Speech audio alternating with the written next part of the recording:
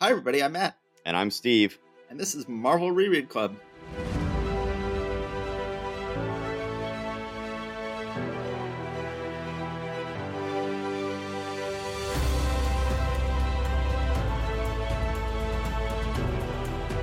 All right, so Matt, it seems from your social media feed like you have been quite the world traveler lately. I have, and it Wow. was a wonderful trip. We just had 3 beautiful days in Paris, 2 beautiful days in London, and the whole thing just could not have been more wonderful. It came off beautifully. Yes, as for me, I had just over 3 weeks of travel, but that included missing our cousin's wedding because of COVID, a truncated stay in New York, my wife having to leave the trip in the middle to go to her uncle's memorial service, a stay in Maine where my mother-in-law is just selling her condo, and a couple of college visits for my daughter. All right, why don't I take Spider-Man and then you take Fantastic Four? Sound good? Okay, sounds like a plan. So this is an important issue of Spider-Man because we introduce the character who is arguably Spider-Man's most iconic villain. But you would never guess it from this issue. You would not. Such low stakes in this particular issue. He grows into the role. Let's put it that way. On the cover, we see that we've got Green Goblin, not yet on his Goblin glider. At this point, he's just got this little rocket thing that he calls his broomstick.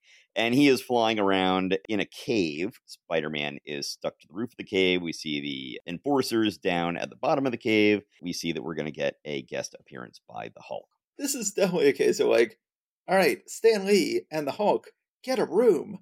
It's time you admit that you are in love with each other. It's time you admit, Stan, that the Hulk needs his own book because he has been just guest starring and guest starring and guest starring more than once a month in all of these different books. We just had him in a 2-parter in Fantastic Four, and then here he is again in Spider-Man in a story in which he really does not fit and has to be totally shoehorned in just because they're desperate to have the Hulk appear every month in the Marvel Universe.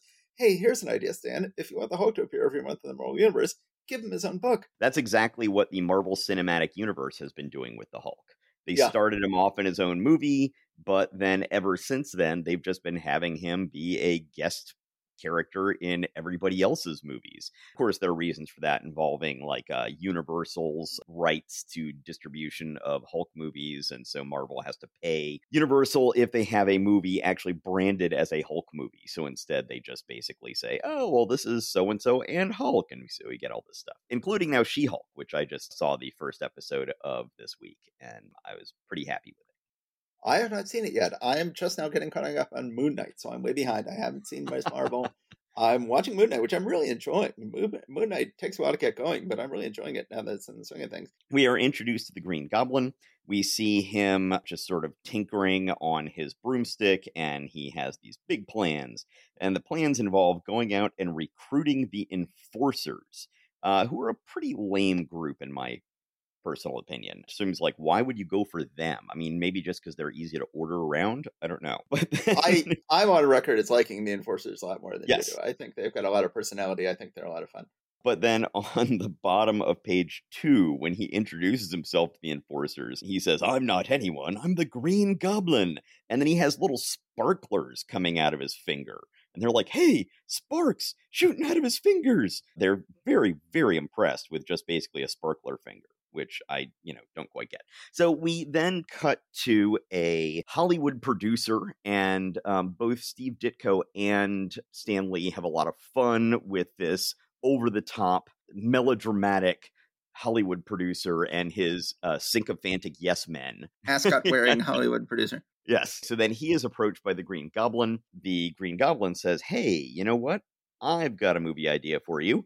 We will get Spider-Man to be in a movie, and I'll be in it as the villain, and it'll be great. And he's like, oh my goodness, yes, this is fantastic. We'll do it. So then we switch back to New York City and Peter Parker's high school. Liz is really switching her allegiance much more firmly to Peter from Flash at this point. And she's really getting all up in Flash's face for being a dick to Peter Parker. But then he has to run off because he happens to hear a transistor radio broadcast about some green figure flying around New York City. There's always some dude in Peter's class walking around carrying a little book-sized transistor radio up to his head and getting the news flashes and then announcing them to Peter and his classmates. It's like, well, you think like if Peter is so hot to, hear when people are attacking the city, Peter would just have a little transistor radio he'd be walking around with or somebody. But luckily, some transistor radio addicted dude is just always walking by. Well, I mean, you remember how it was in high school. Everyone had their transistor radios around, distracting them from the school day. So he turns into Spider Man, catapults himself up into the air to intercept the Green Goblin on his flying broomstick. The Green Goblin says, "Hey, I'm not a supervillain. I'm just here trying to get your attention, and I'm gonna, invite you to talk to this producer about being in this movie." Spider-Man's like, "Wow, that's a lot of money. This is actually kind of awesome. Why would I not do this?" So he signs the paperwork. How he signs it, I don't know. Do you sign it as Spider-Man? And if so, is that a legally binding document? You never know these things. He goes by the Daily Bugle, and the announcement has been made about this movie being shot. J. Jonah Jameson wants pictures of Spider-Man. So, of course, he sends his Spider-Man photographer. Peter is like, "That's great. This gives me cover for going down there." He then gets clued in on exactly why Betty's been so prickly with him lately. He figures out that she has seen him with Liz Allen somehow.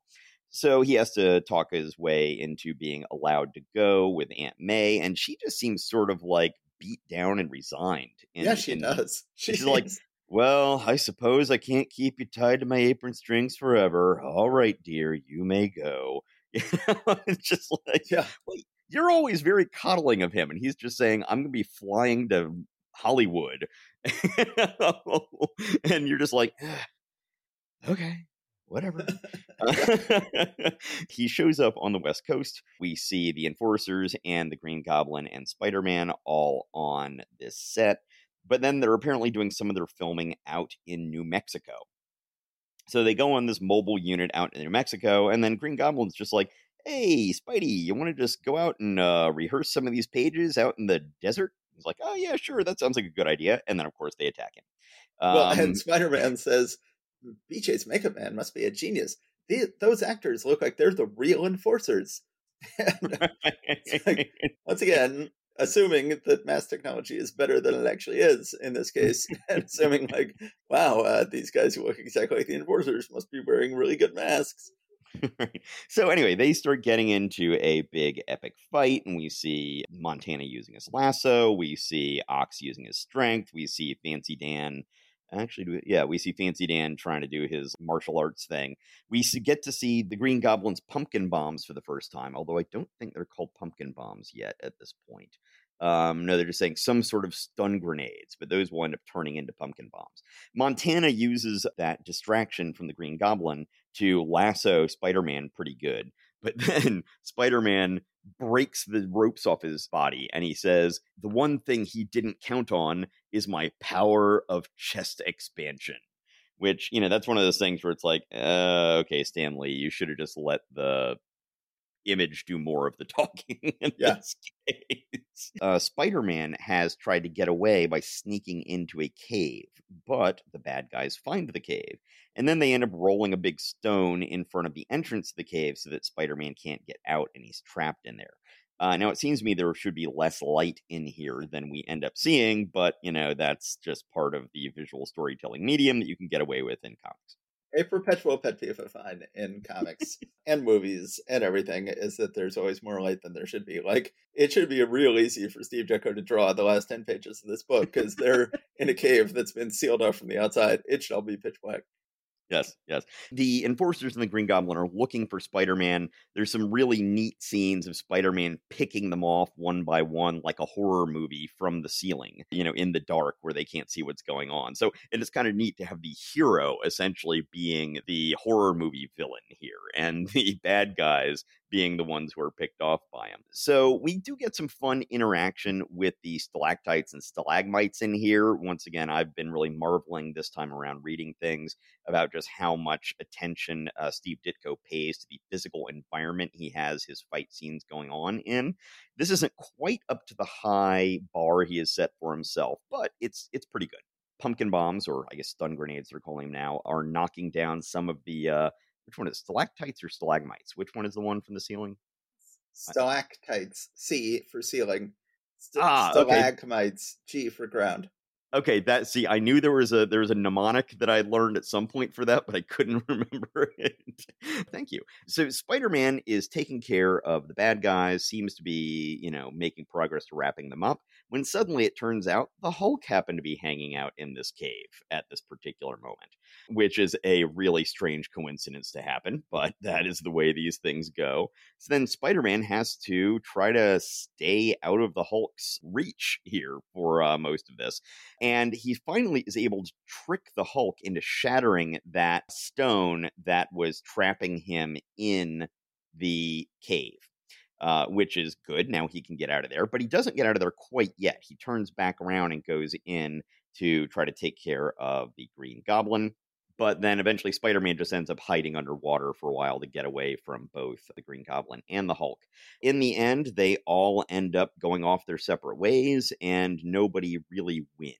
They just have this big fight, and in the end, everyone just goes their separate ways. I don't know if it's director or DP or whatever, comes back to the Hollywood mogul and says we weren't able to get any footage, that was going to be usable. Everybody is headed out, and so it's a big disaster.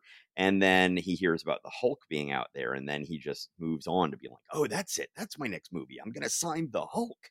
So Spider-Man then shows up at this point, and he says, "Hey, okay, so how's about my money?" And the guy's like, "Yeah, you don't get any money if there's no movie. That's not how this works. But here's some money for your expenses, and that's it." So he decides to take the bus cross country home in order to save a little bit of the expense money and still be able to have something left over. Then we see the Green Goblin returning to his lair. And I find this funny. It just says, using his flying broomstick, the mysterious Green Goblin reaches the eastern metropolis a few hours ahead of Spider-Man and glides to a smooth landing in his murky hideout. So he has just flown all the way from New Mexico to New York City on basically a rocket that he has to grip with his thighs. If you can imagine how bad it sounds like it would be to take Spirit Airlines cross country, can you just imagine how much worse it would be to ride on this thing? Wouldn't it get hot? Wouldn't you start singeing your thigh hair? But There's no bathrooms. There's no windshield. The broomstick just doesn't work. No. There's not a single drawing in this entire issue where I'm convinced he would be able to stay up on this broomstick. I'm like, nope, that wouldn't work. Nope, that wouldn't work. He'd fall right off that. Or there's no way the thrust would actually be, able to keep him aloft in that situation. All sorts of stuff like that. No, Ditko just can't make it work, and Yeah. would soon think better of it. Anyway, so that's about it. Yeah, this is, as we said, a very important issue for the introduction of a character who will be, as I said earlier, arguably Spider-Man's greatest, most iconic foe. But on the other hand, that character has not really come into focus well yet. This is sort of an odd little issue, but it's got some good stuff. We will look forward to what they do with this in the future. Yeah. Your thoughts? We talked about how every villain in the first 8 Spider-Man movies, except for a brief appearance by Venom, was introduced by Stan and Steve in these first 14 issues. And this is the final of those villains to be introduced. To a certain extent, these first 14 issues have provided the IP that has spawned billions and billions of dollars of income. A movie released in late 2021 became one of the most successful movies of all time and had most of these villains in it. But this is the least auspicious debut of any of those villains, Yes. I'd say. So we begin with the Green Goblin as a expansion of what we saw before with the Big Man, where he is a mystery villain. Both at the beginning and at the end of this issue, they really play up the mystery of who is he, and they hide his face quite pointedly, as we don't get to see who he really is. And Spider-Man is left at the end of the issue wondering, I wonder who he really is. And he's even got, when we first see him at the beginning of the issue, his face is sort of shrouded in darkness as we see him in the back of his laboratory. Later, he's got this very sort of awkwardly placed piece of machinery that blocks his face, and that will come up quite a bit. They will get a lot of mystery. They'll get 20 issues of mystery, I guess 25 issues of mystery out of who he is, and then eventually reveal it. But then once that Green Goblin has ultimately met his final fate, they will create more mysteries of who other goblins are. Who is the next person to take over the goblin persona, and the next person after that, and then they'll replace him with the hobgoblin and create much mystery out of who the hobgoblin really is. Now, but I think to a certain extent, and it's fun, and that becomes a major part of the Spider-Man comic. Certainly, Green Goblin, I think, only becomes a really great villain once we find out who he is, and find out that he is the father of someone who will become Peter's roommate. And I think that Norman Osborn is in many ways a greater villain than the Green Goblin is. And when we find out that he's really Norman Osborn, it's really Norman Osborn who is the more compelling character than the Green Goblin himself. So that's one reason why the Green Goblin is not as compelling here as he will eventually become. Yeah, but yeah, I think it's a very good point that all of the other iconic villains that we saw, that we have had introduced, were all introduced in stories where the character seemed really fully formed. And in good issues with good stories. Whereas here just really isn't the case. It's ironic because this becomes the villain that they made the first Spider-Man movie the antagonist for. Yeah. So, I love anyway. Misha Cosmos. I love anyone who wears an ascot. But, the story is generally sort of a repeat of Fantastic Four #9 in terms of, Yes. We've got a hero who is out of money and is offered a job to star in a Hollywood movie in which he, is going to do his own superhero action. And then it turns out it's all set up by his villain. And, when they claim that they're just rehearsing a scene, it turns out they're actually trying to kill him. This is all straight out of Fantastic Four #9. That's a good point. I should point out that the enforcers have finished their time in prison and gotten out, which implies they got a very light sentence for some very serious crimes that they perpetrated before. And again, given the collapsing time frame, it would mean they were in jail for a very short amount of time. But, but ultimately, I think this is a fun issue. I think that the Green Goblin is a fun villain right away. Except for the broomstick, he's got a good iconic imagery right away. He's just sort of fun. He's just sort of cackling villain that Spider-Man hasn't really had, instead of sort of the more dour Ditko villains. I always enjoy the enforcers, and it's fun to have the Hulk show up, even though at this point it's like, dude, just, if you want to have the Hulk show up every month, get him his own book. And one last thing I meant to bring up here is that in Ditko's rendition of the Green Goblin, he has like fake eyelashes. He's got really, really long eyelashes. As soon as John Romita comes on board, he basically turns that into just big black outlines around his eyes that I think works slightly better. In this one, it works just fine, but then sometimes in later issues, he makes them look a little too uniformed, where it really does look like, fake eyelashes. Yeah. So good. We've had a good long discussion about that one. Let's see if we can. We'll see what we can do with the next one here. So, Fantastic Four. This one is yours. All right, we'll keep this one shorter. Let's go ahead and get a Fantastic Four #28. Guest stars galore as the FF tangles with the X-Men. And that's not all. You'll also see the Bad Thinker, the Puppet Master, and the Awesome Android. So we've got on the cover the Fantastic Four fighting the X-Men as they're all in the hands. I guess this is supposed to be the metaphorical hands of Andy, the Awesome Android. Speaking of She-Hulk, I have not seen the show. It seems to be based on the Dan Slott comics. Dan Slott made awesome use of Andy, the Awesome Android, in his comics. You watch the first episode. Does Andy show up? No. The only villain who's shown up in the first episode is Titania. Played by Jamila Jamil, right? Yes, absolutely. Oh, that's so awesome. We only get to see her very briefly in this episode. We're watching The Good Place with our kids right now, and the kids just love it. So then we go ahead and start this issue. It is written by Stan Lee, drawn by Jack Kirby, inked by Chick Stone. Who does a great job. So is this our first issue? I guess this is our first issue without George Bell. So we've had a terrible 6 or 7 issues inked by George Bell, absolutely ruining Kirby's art. And now this is our first issue inked by Chick Stone, who's been doing a great job over in Thor. And now they very wisely bring him over to Fantastic Four, where he does a great job. And it is such a relief. So this is not the last time this month that someone just happens to be discussing, oh, I wonder if we'll ever run into this person. And then they run into them. We have Reed Richards, Mr. Fantastic, going like, say, I'm reading about the X-Men in the newspaper. I wonder if we'll ever run into them. One thing I'll point out is when they're looking at the newspaper, they have a bit of a brain slip here by Stan Lee. They're listing the villains that the X-Men have fought. And they say Magneto, the Space Phantom, the Blob, Quicksilver, the Scarlet Witch. Notice anything wrong with that list? Space Phantom. Yes. I think that Stan Lee couldn't remember which lame villain he had assigned that same month to the Avengers and which one to the X-Men. Because Yeah. that same month had both the Space Phantom and the Vanisher. The Vanisher is so forgettable that he's confused him with the Space Phantom.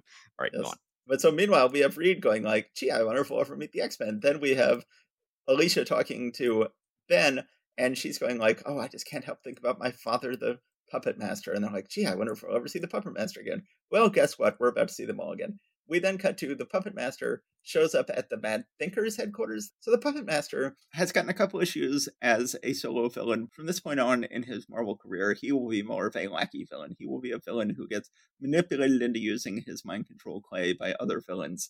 And indeed, here is the Mad Thinker and his awesome android. Okay, we want you to use your radioactive clay to control Professor X of the X-Men, which he then does, and then it's not working, but Mad Thinker is saying, I figured it all out to the last centimeter, use another 4 1/3 grams of radioactive clay. Now, generally speaking, if you're like trying to create a really good statue of somebody, just shoveling on more clay is not going to, make the statue any better. But they take control of Professor X. They have Professor X order them to destroy the Fantastic Four. And they're like, well, we got to do it. He's our boss. So then they go to the Fantastic Four's house, land in their helicopter, show up, hang out with the Fantastic Four for a while. They all show off their powers. Then suddenly like, oh, by the way, Fantastic Four, we're here to kill you. And then they start trying to kill him. They get into a big, massive fight, although Reed suspects that the X-Men's heart is not really in it and do not really want to kill them. And so finally, Reed says, all right, guys, let's just quit fighting the X-Men and give them whatever they want. So then the X-Men are like, all right, we want to move this whole fight to a plateau in the middle of nowhere. And we're going to, of course, keep Sue hostage. We're going to take Sue hostage. Now, at this point, Sue is like clearly the most powerful member of the team. So the idea that she is just the professional hostage is pretty weird. But they take Sue hostage. They fly off. Well, she can't use any of her powers because she's stuffed in a locker. Yes.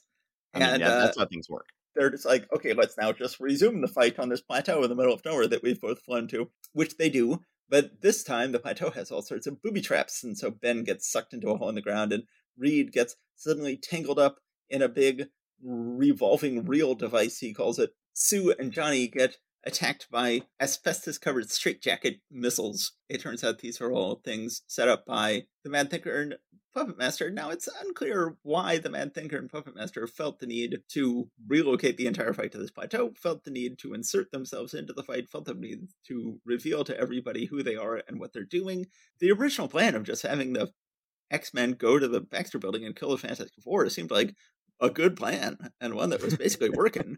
Why reveal that this was all their secret evil plan? I don't know why they ever had to reveal that, but they did. The Beast then figures out what they're doing and attacks the Puppet Master and knocks the Professor X doll out of his hand and then steps on the Professor X doll, which has the effect of freeing Professor X from their mental control. Now, in previous issues, we've seen when one of the Puppet Master's dolls falls from his hand, it has a negative effect on the person who this was a doll made out of.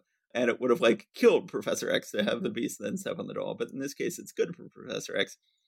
They free themselves from the Mad Thinker straps. At this point, everybody is on the same page. They're all like, all right, clearly the bad guys are these people who've just shown up and announced they were the bad guys for no reason. The Mad Thinker, the Puppet Master, and Andy the Awesome Android. And so then they get in a big fight. The X-Men and the Fantastic Four working together, fight Andy, they fight the other people. Meanwhile, Professor X, still back at his home, is now free to act mentally. He then just does his awesome Deus Ex Machina stuff he's always good at doing. He knocks out Andy mentally. For some reason, he has better luck knocking out Andy mentally than he does Mad Thinker or Puppet Master who get away. The X-Men and the Fantastic Four agree that if they ever meet again, it shall be as friends. Well, Sue says, I wonder if we'll ever meet the X-Men again. And Johnny says, one thing's certain, you sure couldn't miss him in a crowd. And Ben says, they weren't too bad for amateurs, except for the Beast. He's too ugly. And then they each agree to go back to their own books. I think this is a perfectly fine issue. I think it's sort of a shame that the Fantastic Four has sort of just become the team-up book, that every issue of the Fantastic Four now for quite some time has just been featuring people from other books to sort of cross-promote and cross-pollinate the Marvel Universe. Like last issue was sort of a showcase for Doctor Strange. The 2 issues before, well, the issue before that was sort of a showcase for the Avengers. That issue and the previous issue, showcases for the Hulk. I sort of miss the Fantastic Four getting to have their own book to themselves. But these are fun issues. They're just excuses for big, awesome fights. And now that we've got a better inker, getting to see Kirby and Stone do this big, awesome fight between Fantastic Four and X-Men is a lot of fun to watch. And this is a perfectly fine, serviceable issue. Yeah, I really enjoyed this issue a lot more than I thought I was going to. It's just, just a fun knockdown, drag out fight, issue long, knockdown, drag out fight. And, it's fun to see these characters that are very different. I mean, these two teams, well, I guess in some ways they're both kind of like families to some extent. Yeah. But, one's just a bunch of teenagers and the other, are a mixture of people of different generations. It just has a nice little contrast to it. It's nice to see these various different meetings that you might not assume would happen in the Marvel universe. But this is pretty neat. So a few things I want to point out, a few little details along the way. When the X-Men first turn on the Fantastic Four, Marvel Girl at one point picks up the Thing statue that Alicia has just made and ends up smashing it. Ben is very upset, and he's coming up with his fists balled up at her while she's like fearfully backing away. And he says, "If you weren't a female, I'd demolish you. But the only thing I can do to a nut like you is give you the spanking of your life." It's like, ooh, wow, how times have changed. But, however, Thing does have a history of spanking supervillainesses going forward. I know in our childhood he did to Moondragon, but I think he's also at least attempted to do it to Thundra and, a couple others. So they could just call him the Spanker at this point, it seems. Another thing is they really make the X-Men seem like a cult. They do. Well, so the Angel is talking to Sue, and Sue says, "You mean you fought with the Fantastic Four, took me prisoner, came to this desolate place, and don't know why?" And Warren says, "The one we take orders from knows what he's doing, Miss Storm. Our job is merely to obey him." I'm like, that's a cult.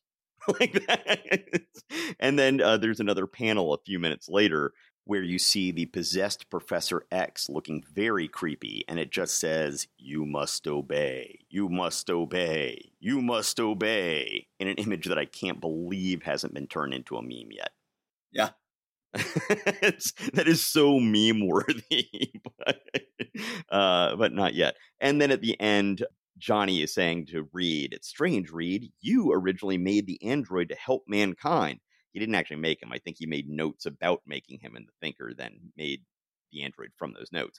He says, "But the Mad Thinker turned it into a menace." And Reed says, "That's the irony of science, Johnny. No invention is good or bad of itself. It's only the use to which mankind puts it that really matters." I can see that argument. Unfortunately, humanity usually ends up putting it to the worst use. So, any further thoughts about this issue? A couple, just looking through my notes. Well, we do have the old "how do you jump out of a building into a helicopter" problem, which comes up again.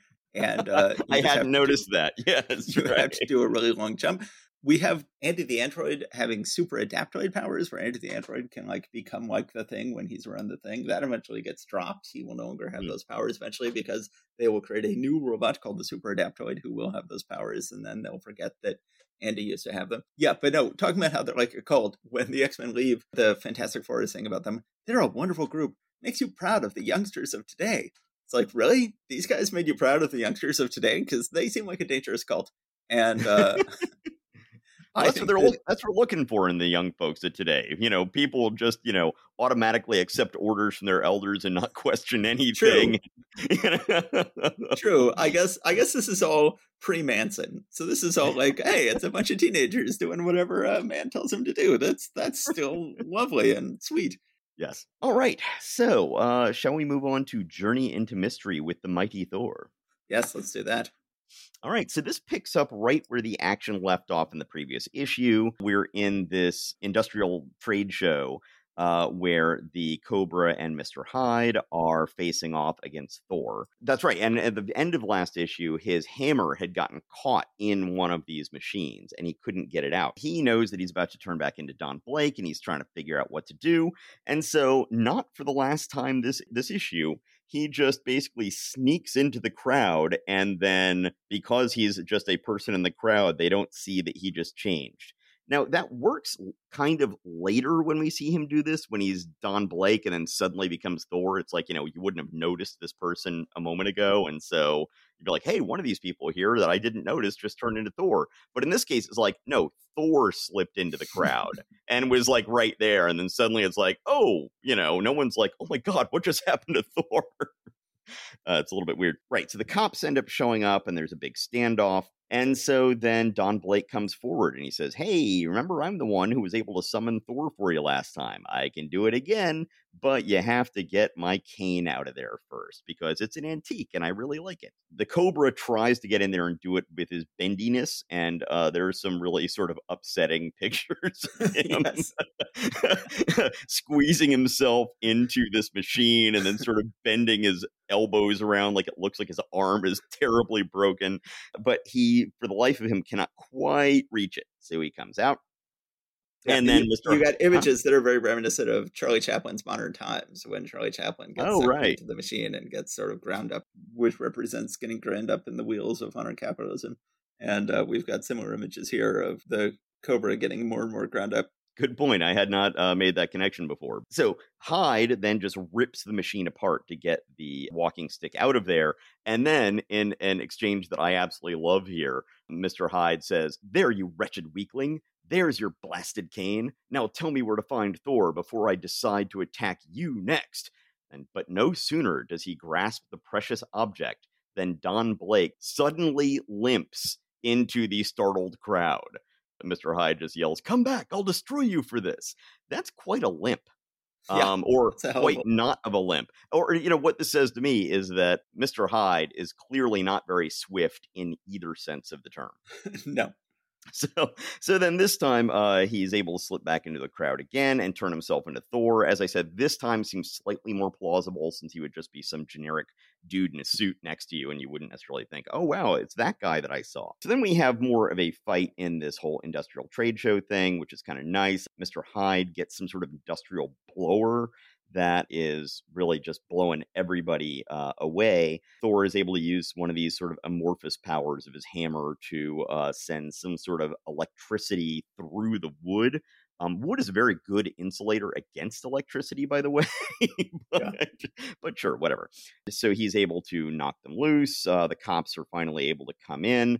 Mr. Hyde takes his formula to turn back into Dr. Zabo. Nobody knows that he was him. Mm-hmm. So once again, he becomes Dr. Zabo again. His glasses reappear. His mustache reappears. Now, not his goatee. When we saw him transform last issue, he had a mustache and a goatee. Now the goatee is gone, but the mustache is back. And somehow his glasses and little tiny bow tie have reappeared as well.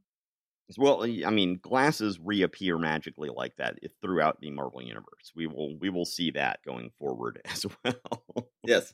So then, and Dr. Zavo, as a matter of fact, is able to use his anonymity to direct the cops in a direction that will be helpful for him. So the Cobra is then apprehended by the cops. Mr. Hyde gets away. He sees Thor walking out and takes his formula, turning back into Mr. Hyde, rips a light post out of the ground, comes up behind Thor, and whacks him with it. Now, personally, I would have thought that Thor would have heard the light post being ripped out of the ground half a block away. This is one of those things, though, where you have a silent visual medium. You can get away with all sorts of things like that when it comes to sound. That you can more plausibly be like, oh, yeah, I just don't hear it. It's not a thing. So then he loses his hammer once again. Thor does. And then he's about to go retrieve it. Then he's like, you know what? If I can't defeat a goon like Mr. Hyde in 60 seconds, I'm not worthy of the hammer anyway. So I'm just going to go ahead and do this barehanded. Eventually, Thor just picks him up, swings him around as though Mr. Hyde were Mjolnir, and then hurls Mr. Hyde away. And then he picks up his hammer once again, and he says, let me grasp thee, my beloved Uru mallet. Let me feel thy heft. Together we are as noble Odin would will it. Invincible. Sounds a little bit like he likes the hammer just a bit too much for my comfort, but what you gonna do? So anyway, then he goes back to the office and goes and speaks to Jane, but of course it was a big public place where he offered to lead the bad guys to Thor, And so she is horribly upset with him and doesn't want anything to do with him because he's such a coward who will sell out heroes that easily. And so she leaves, and then he just goes into self pity mode. This is a repeat of a couple issues ago where the exact same thing happened. And in that case, Thor found Jane. It's like, yeah, Don Blake seemed like he was selling out me to the villains, but he really wasn't, and it's cool. And Right. he didn't bother to do that this time, and he pays the price for it. Yes.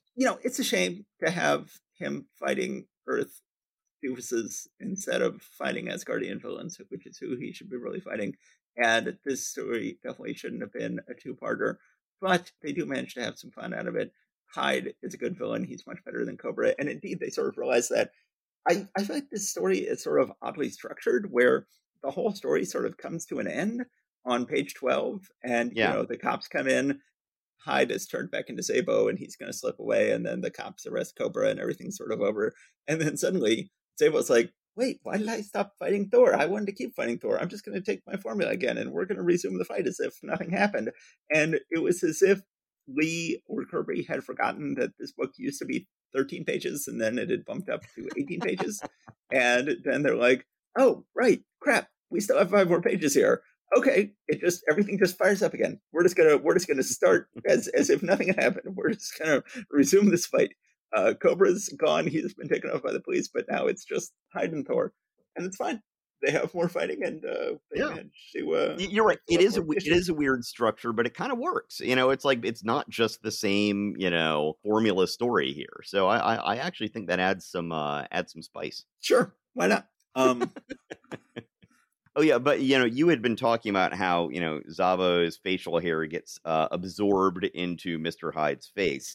There is a sequence in here on page 13 where you actually get to see that happen panel by panel, where you see it's a close up on his face as he's just taken the formula. You see his mustache very clearly. There's a mid panel where it's in between his transformation, and you see a much less prominent mustache there. And then the third panel shows the mustache entirely gone. So they actually do kind of address that visually here to some extent. Yeah. Although, you know what it looks like? It looks like the hairs just sucked into his face down there because they were being pulled out through his eyebrows. Yes. Yeah. His mustache gets added to his eyebrows to give him truly fearsome eyebrows. Yes. It is a little strange. But yeah.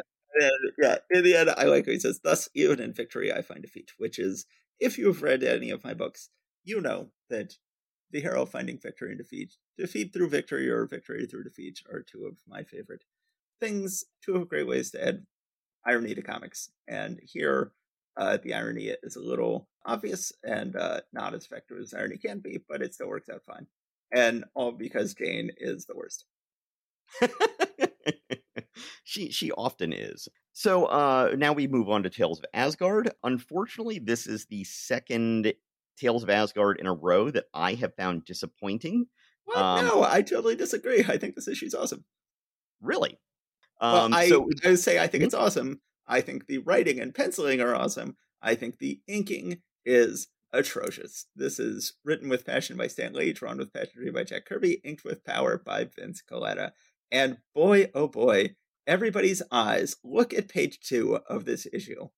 And if you want to see why people hate Vince Colletta, just look at page 2 of this issue. Look at Odin's eyes and Baldur's eyes on page 2. Now, this is something that Colletta is famous for, is his feathering of eyes and his feathering of eyelashes. And I think that was the whole reason they had him inking Dazzler up well into when we were writing the books. It's like, oh, he does such beautiful feathered ladies' eyes. Well, he is apparently trying to feather their eyes or something, and they just have these huge black holes in their heads. And it is so ugly. It is so terrible. And I gotta say, I liked the way that he inked Dazzler when we were kids, for that reason. I mean, that's actually one of the things, is that, whenever Vince Colletta inked a book in the 80s, he seemed to have very distinctive looking eyes on all the characters. So that was one of the reasons that I really was like, oh, that's one thing I really like about Colletta. And I hadn't gone back and looked at all the stuff in the 60s where I'm like, ooh, boy, yeah, this is... I mean, look at every eye in this entire issue. Let's look. Page 1, look at the eyes. Page 2, look at the eyes. Every page. Page 3, page 4. I mean, look at Thor's eyes on page 5. I mean, just the little smears there. Smears, Yeah, smears. yeah, yeah, yeah. He does a decent job on Baldur's Eyes on page, which one is that? 3? But that's about it. But just to get into the issue, yes, we have the unfortunate. I know we had the arrival of Vince Coletta in another issue previous month, but that wasn't over Kirby, was it? What was I that think on? this is his second issue. No, you're right. Last month he just inked Daredevil. And Right, that was so, it. starting with this issue, I guess this is his first Tales of Asgard. And unfortunately, he will ink this Tales of Asgard and every Tales of Asgard until the end of the feature. Eventually, he will take over the lead feature in Thor as well. But we get this bizarre sort of period for a while here where Coletta is just inking the back. Coletta is just inking Tales of Asgard. And they've got much better inkers on the first half of the book. And then eventually, Coletta gets his fingers into the pie and Coletta takes over the whole book. But we're going to have another couple issues here where thankfully he's only going to be on the back of the book, but he is going to be ruining Tales of Asgard and will ruin the entire rest of the run of Tales of Asgard. So, in terms of the story here, essentially, this just seems like a somewhat emotionless and low stakes version of the Abraham and Isaac story, right? Yes. In that the father god is essentially saying, "Oh, well, we're going to do this thing that's going to cause horrible death." And it's like, okay, well, the father god says to do this, so I will just go ahead and let it happen. And then it's like, oh, wait a minute, okay, something happened. So, that's good. I like the idea, it begins with Odin going like, you were, it says, yesterday during the final battle between my warriors and the deadly storm giants, you deserted the fight when we pursued them back to their land. Have you an explanation for me, Balder? And then Balder, I think it's a great introduction to a character. He says, yes, sire, I saw a bird fall from its nest, and I turned to place it back with its mother. So I'm like, okay, right away we've got Balder as this extremely brave, extremely bold, extremely handsome hero who has nevertheless just got an incorrigible sweet spot. I love Balder. I think Balder is an adorable character. Now, what I dislike about this issue is that Balder is literally standing at attention, standing still for pretty much the entire story. Yes. And this is supposed to be our introduction to Balder the Brave, one of the great warriors of the, Norse mythology. And, we just have him standing at attention. Like, oh, wow, okay, well, we proved how brave he is. I'm like, it's kind of a lame way to do it. Yes, he ends up having to just sort of prove he's brave by standing at attention, but I think it's a fun story and horrifically inked, but I think that it's enough to make me fall in love with Balder. Did you ever read Buddha by Osamu Tezuka? I read big parts of it. I have not finished. I somehow got distracted and never finished it. Actually, I think it's still on my nightstand. Sorry, I think I yeah. gave it to you. I gave it to you to read, I think. I gave you at least the early volumes. I don't think I gave you the later volumes. There is a very similar sequence in Osamu Tezuka's Buddha of a brave person who is being, and, presumably Tezuka influenced by this issue of birds, in that case, much more violently throwing themselves in the way of arrows or spears or something in order to save a hero. I should do that at some point. It is all right. One of the all-time great comics masterpieces. And meanwhile, time to move on to Strange Tales, which I guess is your turn now. Okay, so let's go and do Strange Tales number 122, Three Against the Torch, in which a fighting mad flaming teenager battles the three arch foes you met in Fantastic Four number 23.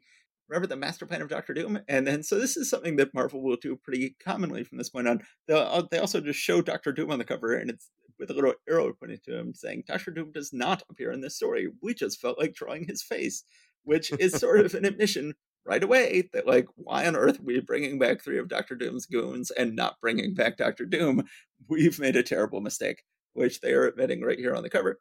And then it also says, also in this jam-packed issue, Doctor Strange, Master of the Mystic Arts. So Doctor Strange giving more and more pride of place in this book. He's drawn almost as big as Johnny here on the cover. But so then we begin the issue. We will quickly go through this issue. It is not very good. Penciled by Dick Ayers, inked by George Bell.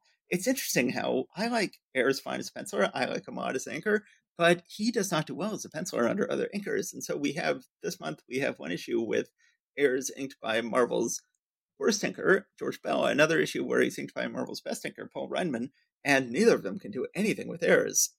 They're both really weak books. This is a weak book with Airs inked by Bell, but Giant Man will be a weak book with Airs inked by Riedman. We quickly review who these three guys were from Fantastic Four 23, Handsome Harry, Yogi Dakor, and Bull Brogan. We then remember that Dr. Doom betrays them and, once he's used them up, zaps them into another dimension in that issue. And then Dr. Doom himself ended up getting sucked into another dimension. It reveals that they all three, once Dr. Doom was no longer there to keep them in the other dimension, they came back through and they're like, hey, you know who was awesome? Dr. Doom. That guy was great. Like, I can't wait to go back to work for him. It's a shame he's been sucked into another dimension himself and isn't around. I tell you what, we want him to come back. It says, when the master returns, we must show him that we are worthy of his training. We must perform a feat that will make him proud of us. I'm like, going, dudes, I realize that no one has yet published the book. He's just not that into you. So I can understand that before that book was published, that people may not have had that language. But eventually, guys, there will be a book published called He's Just Not That Into You. And I think that book was made for you guys. I think this is a book that you guys need to read. They, of course, fight amongst themselves and they say, no, let's go ahead and take out the youngest member of the Fantastic Four. Let's take out Johnny Storm. They show up at his house. They then do a repeat of Fantastic Four 23. They once again sucker him into putting himself in danger through his love of cars. In this case, they claim they're from Auto Age Fanzine and want to have an interview. They then attack him. They, of course, roll him up in an asbestos blanket. They put him in an asbestos-lined trailer in a trailer park and then drive away. And he says, well, I can't catch the thing on fire, but I can fill it with smoke. And then someone else in the trailer park will call the fire department because there's much smoke, which is a fairly clever way of dealing with things. They're waiting. It is, but I'm kind of bothered by the fact that he never generates smoke except the times when it'll solve a problem for him. Sure. And I'm not quite sure if you could be like, oh, well, I'll just burn slightly less efficiently and this, that, and the other. But it's just sort of like without him saying, oh, I know I don't usually produce smoke, but I can do such and such. And then, but it bugs me a little bit. Anyway, go on. He finds them at his house waiting to attack his sister. He attacks them first. He says, now, inasmuch as your asbestos rope won't burn, I'll tie it around a blazing fireball. And don't forget, Yogi, I can guide my fireballs to go anywhere I command, and this one will take your unbreakable rope with it. So that's a whole thing. But yeah, that's where my suspension of disbelief just says, you know what, I'm out of here. Yeah. Anyway, to cut a long story short, he has a big fight with them. Handsome Harry gets away in his souped-up Stingray, and he manages to get it to crash on a beach and forces Handsome Harry to dig it out of the sand himself because he doesn't want to deal with it. Sue Storm comes home and sees the house as a wreck and assumes, I'll bet you had those roughneck friends of yours over while I was gone. But then bizarrely, Johnny ends the issue directly addressing us, says, don't feel too sorry for me, friends. When Sue found out what really happened, she was so embarrassed she couldn't speak for an hour. Anyway, for some more of my adventures, don't miss Fantastic Four 28, which we meet the X-Men, and I'll be seeing you, of course, in the next great issue of Strange Tales. So till then, this is your pal Johnny saying flame off. So it's sort of like a Musketeer show ending of the issue. So that was Johnny Storm. Do you have anything to say about Johnny Storm before we move on to Doctor Strange? Just a few little details here. When they do the recap of Yogi Dakor luring the torch into his fancy car last time, it really just does sound like nobody ever taught Johnny about stranger danger. And this is not yes. this happens all the time. So this is that first time they met, as he lured the unsuspecting teenager into an escape-proof vehicle. I'm like, did you have candy? And then, yeah, there's the fireball thing. And no, I think those are the only two things I really had to point out about this. So relatively forgettable. Let's move on. The comedian Dimitri Martin said, man, when vans were first invented, creeps must have been, this is awesome. They're like a room on wheels with no windows. Like I've always wanted something like this. I guess one thing I did want to point out is I do like Johnny's quick dry room that he's got at his house. That's kind of neat. I like that. For when he gets wetted, which happens a lot. Now this is a truly lame issue. There's absolutely no reason for this issue to exist. This entire Human Torch solo feature needs to end as soon as possible and be replaced with Nick Fury, Agent of S.H.I.E.L.D., which is one of Marvel's best books. So I cannot wait for that to happen. but we've got at least 10 more issues, I would say, maybe more, maybe 15. It's going to be a grueling death march. So okay, so then let's go ahead and jump to the good part of the book, Doctor Strange, and we have an awesome Doctor Strange story written with a touch of sorcery by Stan Lee, drawn with a dash of necromancy by Steve Ditko, lettered with a number 6 pen point by Art Simek. So we have Doctor Strange is tired working at his desk, falls asleep at his desk, thinks he wakes up and sees this mysterious hooded figure come to get him, realizes that no, he didn't wake up. He fell asleep without remembering to say his special enchantments that apparently he says whenever he falls asleep to keep himself from being sucked into Nightmare's dimension. And he didn't do it this time, and now he is sucked in. We get awesome art of him being put in a little glass ball and flung through many different dimensions, as only Steve Ditko can draw them. Well, I say that. Lots of other Marvel artists will draw them in the exact same way. Yeah, this is just so influential on a certain group of Marvel artists that come especially in the 70s. Everyone is clearly just aping these panels that we see here on page 4. And, you know, I mean, other times that Steve Ditko has done this, but there are just some fantastic examples of just the otherworldly dreamscapes that he's able to create in a way that, yeah, no one could have done before him, but many people have been doing since him. I will also point out that given the fact that he also does Spider-Man, where everything seems to be grounded in these real-world locations that are very physical and interact with the characters and everything, that combine that with these crazy, surreal dreamscapes he can come up with here, that just really shows his incredible range. Incredible. There's never been another artist like it with the sort of range he shows in these two books. So then Doctor Strange ends up in Nightmare's realm. Nightmare is toying with him. He then puts him in some really awesome chains. Like, if you want to chain up a superhero, this is how you do it. These are some badass manacles that he has put on Doctor Strange. And Doctor Strange looks like he is really in trouble here. But then Doctor Strange is like, aha, I'm not as powerless as you think. The final victory shall be mine. And now, evil one, look behind you. And then Nightmare sees that his greatest nemesis, it turns out he has a great nemesis named Gulgol, Gol, who is the one foe I cannot defeat, for he never sleeps. And we get a really awesome looking giant monster who comes out of a big red puddle in the ground and starts stalking towards Nightmare, and nothing Nightmare can do can stop him. And then finally Doctor Strange says, only I can stop him. You must free me from my bonds. And Nightmare frees Doctor Strange from his bonds, and Doctor Strange just snaps his fingers and makes Gol disappear, because it turned out that this was hypnotism. We haven't really gotten much power of hypnotism from Doctor Strange until now, but it turns out he does have some hypnotic powers, and he was able to just hypnotize Nightmare into thinking Gol was coming. And then at this point, he has all his powers. He's able to kick Nightmare's ass and take off back to our world. And it is, it's a bit of a cheat to have Doctor Strange win using a power we haven't seen him use before, but he will use it again. But he then is very happy to be back in our world and swears he will never again go to sleep without saying his little enchantments. But it is an absolutely gorgeous issue. This is just Ditko at his very best. This is the Ditko Doctor Strange we all know and love. And it is just an absolutely gorgeous issue, more spectacular in the art than the writing, but also nicely written. A nice issue all around.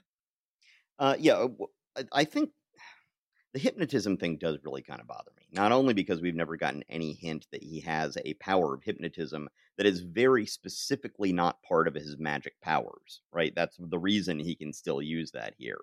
And the fact that he's able to hypnotize Nightmare, who is like, would he have anything like the same sort of mind that could, that bothers me a little bit, but yeah, I will take it for all of the otherworldly dreamscape world building that we get in here. Yeah. Okay, we've got another 4 books to cover this month, but let's go ahead and wrap up there for this episode, and then we will continue recording tonight and record the other 4 books this month, but we will release that in our next episode. Thanks so much for coming back, everybody. We had our longest gap ever between episodes, between last episode and this one, because we were traveling for the month of August. But it's good to have you back. It's good to do another episode, and we are going to record another one right away, and we will release these 2 episodes soon. Absolutely. Thanks, everybody, for listening, and stay safe out there. Okay, bye.